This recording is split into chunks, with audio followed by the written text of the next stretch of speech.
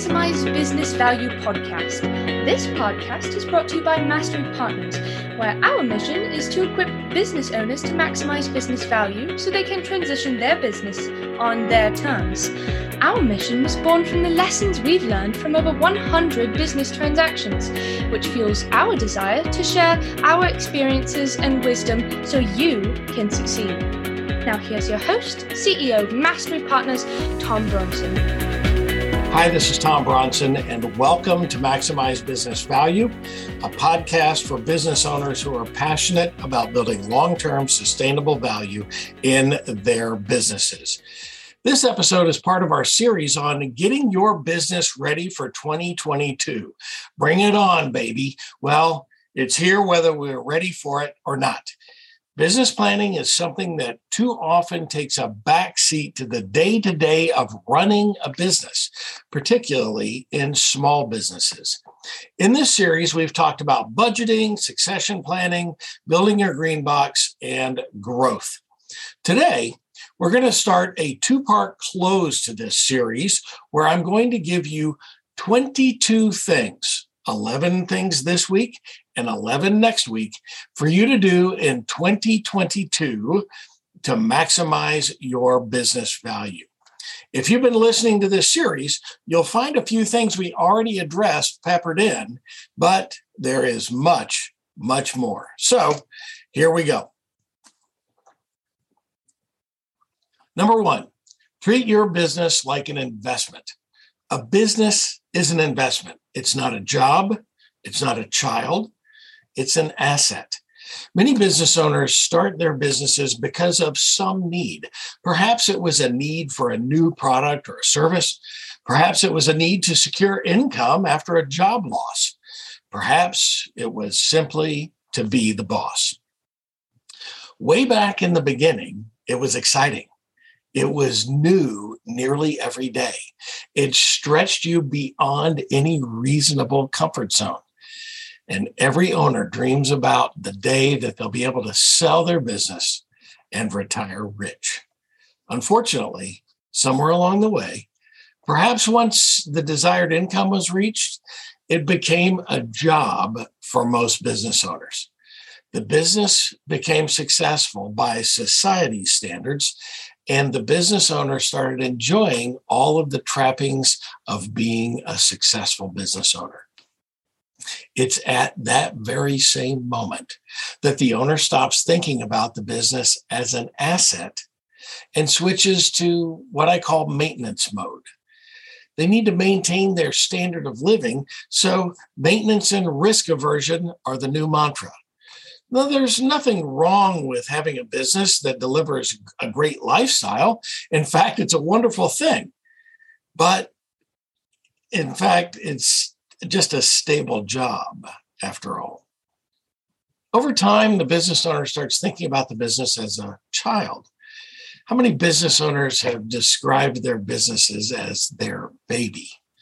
Well, I'm sorry to say it's not. It's not a child. It's not a baby. It's an asset. It's an investment. The business owner invested time and money to build this business, and it's likely to be their most valuable asset. And business owners should treat it like an asset. An asset needs care and attention, just like a home or a boat or a classic car. When those assets need attention, we perk up and take action. A business should be no different, and business owners should take action every day, every month, every year to increase the value of that asset so that over time, once a transition occurs, it will keep delivering the lifestyle they have become accustomed to and deserve. Number two, know what your business is worth. The number one reason most transactions fail to reach the finish line is that most business owners don't understand the enterprise value of their business. The simple fact is that most business owners have an unrealistic expectation of enterprise value. They haven't taken the time to understand how businesses are valued in their space or obtain an estimate of the value of the business. And that's a big mistake. We provide an annual valuation update for our clients to ensure they're tracking in the right direction. It's important to have the right expectations when it comes to enterprise value. Now, we provide a free estimate of enterprise value to any business. Just click the link at the bottom of our website, masterypartners.com.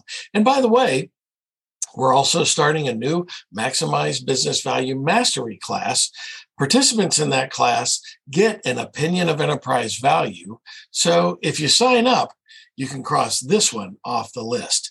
More information is available at www.mbv,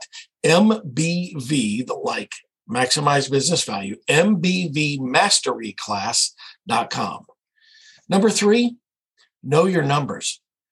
Every business owner needs to know their numbers, but you can't know them unless you get financial statements in a timely fashion. So let me ask you, how frequently do you get your financial statements?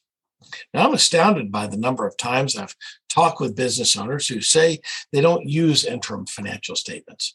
Instead, they get them at year end when the accountant does the taxes.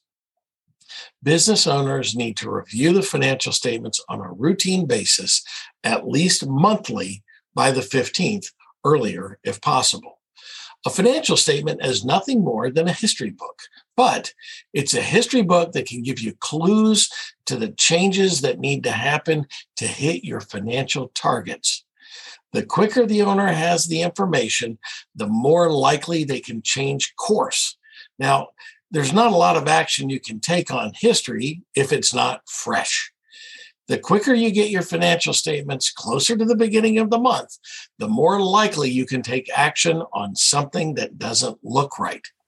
So if you get pushback from finance and accounting, who might think it's just too hard to produce in 10 or 15 days, challenge them to set a target for minor improvements and then relentlessly monitor their progress.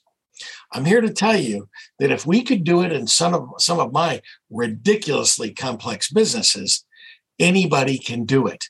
It is easier than you think if you just get started. Be proactive about your financial statements by the 15th. Business owners who look back months later find it really hard to remember the details. Number 4, budget for 2022. Taking the time to plan a budget forces you to think strategically about your business. If you have trouble getting out of the day-to-day of running your business, I encourage you to step back and take a day right now to focus on the future. You'll thank me in a year. Setting a budget is like setting a target. Imagine, if you will, running a marathon that has no finish line. Well, that's what it feels like if you don't have a budget. Budgets help you set goals for revenue and expenses and will give you a measuring stick to monitor your progress.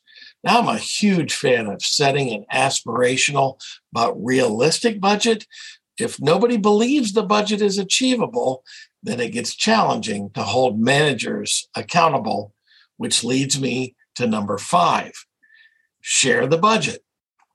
Your company's budget is no good if it just sits on a shelf collecting dust. Once you have it, use it. Share the budget with key people in the business and hold them accountable for the results. It helps to create and use a scorecard that shows key results compared to the budget. Once you assign the numbers on the scorecard to key individuals, they'll know exactly how their results are being measured. Creating the budget should be a team exercise. Otherwise, the team will resent the numbers and it will give them every opportunity to make excuses for missing the budget. If the group is involved in making the budget, it becomes their budget, not the owner's unrealistic numbers. And if it's their numbers, it's easy to hold them accountable. Number 6, measure return on investment on everything. The long-running joke in my business is that if I couldn't articulate the ROI on toilet paper, we would not purchase it. Fortunately for all of my employees and for me, I understand the ROI of toilet paper. If you don't understand it, give me a call. I'd be happy to explain it to you. Of course, this is just a tongue-in-cheek example, but it does point up an essential tenet of my business philosophy. Measure ROI on everything. Fundamentally, the reason every business owner starts a business is to get a return on the investment. Perhaps that investment is capital or time, sweat equity, or a combination of both. But every owner wants a return on their investment at the end of the day. Why shouldn't that apply to everything else? Now, I'm a huge risk taker. I have very few barriers to making investments. Just ask my wife. She'll tell you. However, I only pull the trigger on investments if I can clearly articulate the return on that investment. This guiding principle is especially true the closer a business is to transition. Any investment made that does not deliver a return before the anticipated transition lowers enterprise value. Now, on the other hand, investments that start paying returns before the anticipated transition will provide a strong argument for increased enterprise value. It's worth mentioning that not every investment returns cash. Some investments reduce time to produce results, which lowers cost, which ultimately returns cash and value. So business owners should base investment decisions on a myriad of factors, but ultimately dial them down to the things that increase business value. Number 7, review your corporate documents, for goodness sakes, and make sure that everything is in order. Every business has corporate records, and many businesses keep those records in a corporate records book. However, you keep your book or in a file, wherever you keep them, are your corporate records up to date? Unless you're in the tiniest minority of businesses, the answer is probably no. Now, we talk to hundreds of business owners each year, and I always ask that question. When we start our signature transition readiness assessment engagement, that's one of the first questions out of my mouth. Of the hundreds of TRAs we've completed, the most common answer we hear from our clients is no. Occasionally we hear almost, but they haven't been updated for this year. These records should include organizational documents, corporate filing receipts, stock certificates, stock ledger, assumed name certificates, board minutes, corporate resolutions, and if you have bank debt, you surely have signed a corporate resolution authorizing that debt for the bank, and much more. If the business is not required to maintain certain records, like board minutes for some types of businesses, it's always a good idea to maintain them anyway. So why is that important to the value of a business? Now, the fact of the matter is that every business on the planet will eventually transition. When it's time for a business to transition, particularly if that business sells to a third party, the buyer will put the seller through what we call due diligence. Now, there's lots on due diligence, and you can go back to prior podcast on the dreaded due diligence. But the due diligence process of reviewing is a process of reviewing the corporate business records to ensure that the seller has appropriately represented the business. However, having been through the due diligence process over 100 times in my businesses, I can tell you that due diligence is designed for one thing and one thing only: to adjust the purchase price.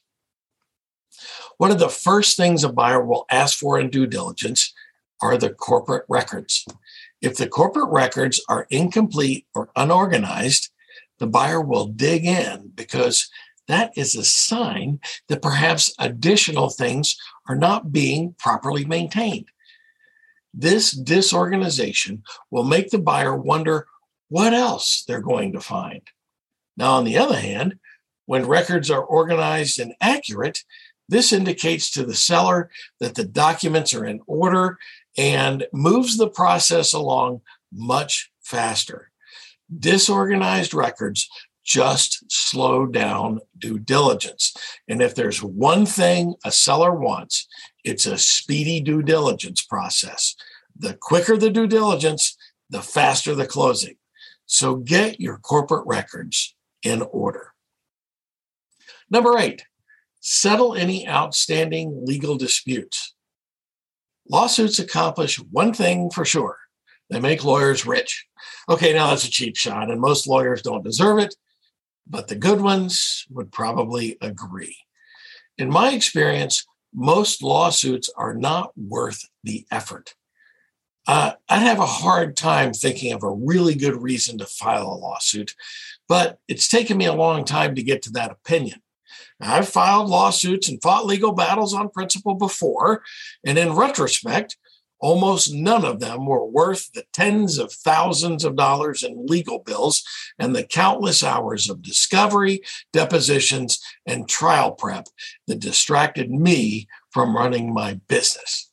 Now, let me give you a great example that stands out for me. Many years ago, a customer filed a lawsuit against one of my businesses, alleging that our product destroyed his business. Now, after repeated attempts to settle the matter, the client would not budge unless we refunded his entire purchase price. Because we had a firm legal standing in the matter, and unfortunately, it boiled down to a matter of principle for me, we stood our ground and fought the suit. We eventually won in court, but the judge even admonished me for not settling the matter before it got to his courtroom. The nerve. So let's analyze what we won. The original sale of the product to the customer was a little under $15,000. It cost us over $30,000 in legal fees and hundreds of hours in time. Was it worth it? You do the math. Look, we live in a highly litigious environment. Lawsuits will come up from time to time. Business owners should think rationally to find a way to settle them amicably, especially the closer the business is to a transition. Any business caught in a legal dispute will find it hard to transition, and the business value could suffer in the meantime. Number 9, make corporate culture a priority. It's the little things that mean everything. When a business owner adds up all the little things, they have the equation for their corporate culture. Now, I happen to think that the most important role of any CEO is to be the chief culture officer. Culture is not an event or even a series of events. It's a way of life. A friend of mine recently defined corporate culture as how people act when no one is watching. I love that. Early in my career, I learned from one of my many mentors that if a business owner takes care of their people, they will always take care of the customers. And you don't have to look very far to find one of the thousands of studies on what motivates people. And most of those studies show that money comes way down the list of things that motivate people.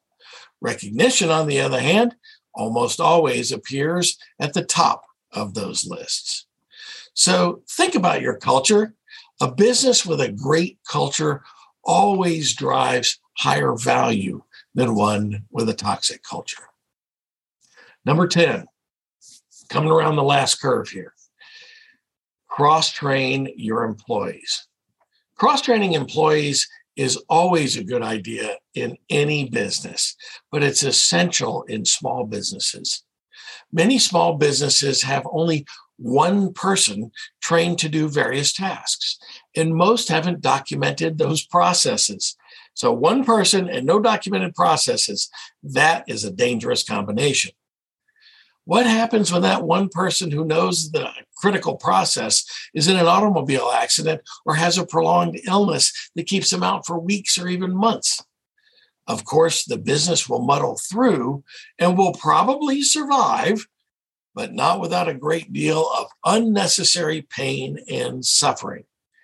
Through the years, I found that when I cross-train all employees, They love it.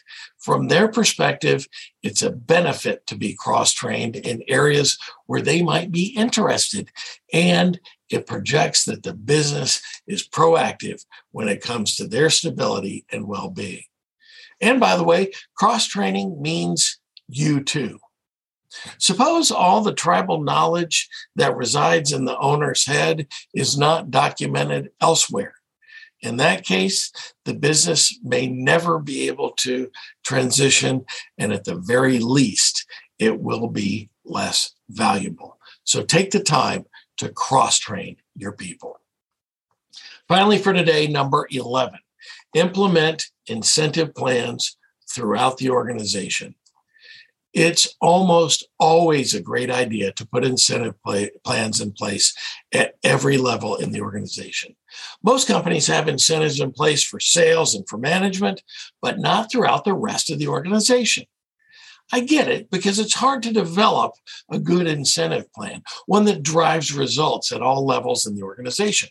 However, businesses that find a way to provide incentives to achieve results in every functional area drive greater results and ultimately higher value for the business.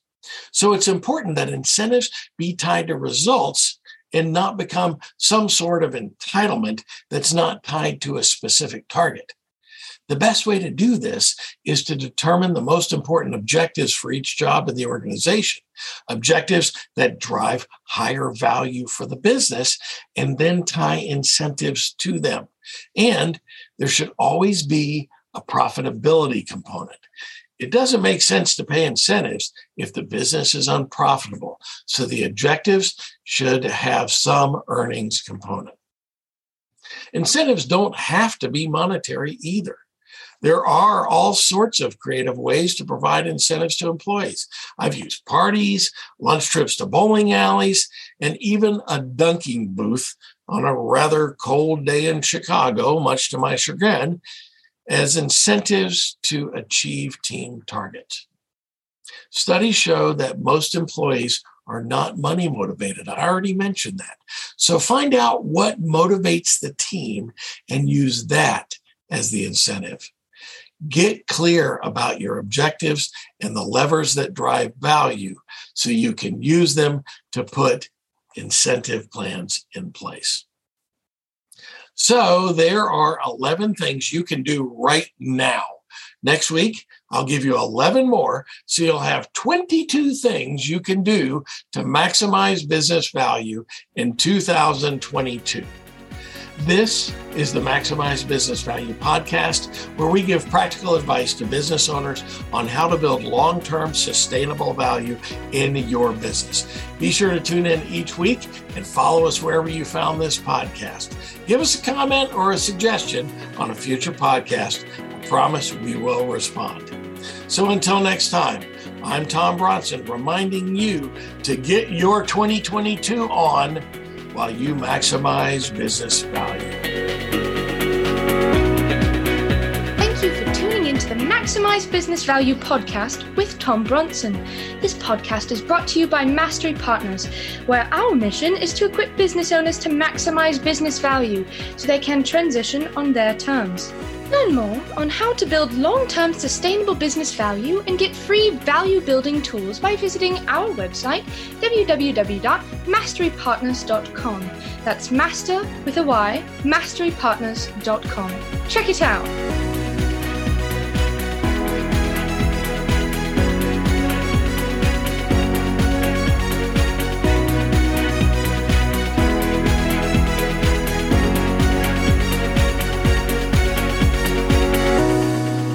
That was perfect. I wouldn't make any changes on that.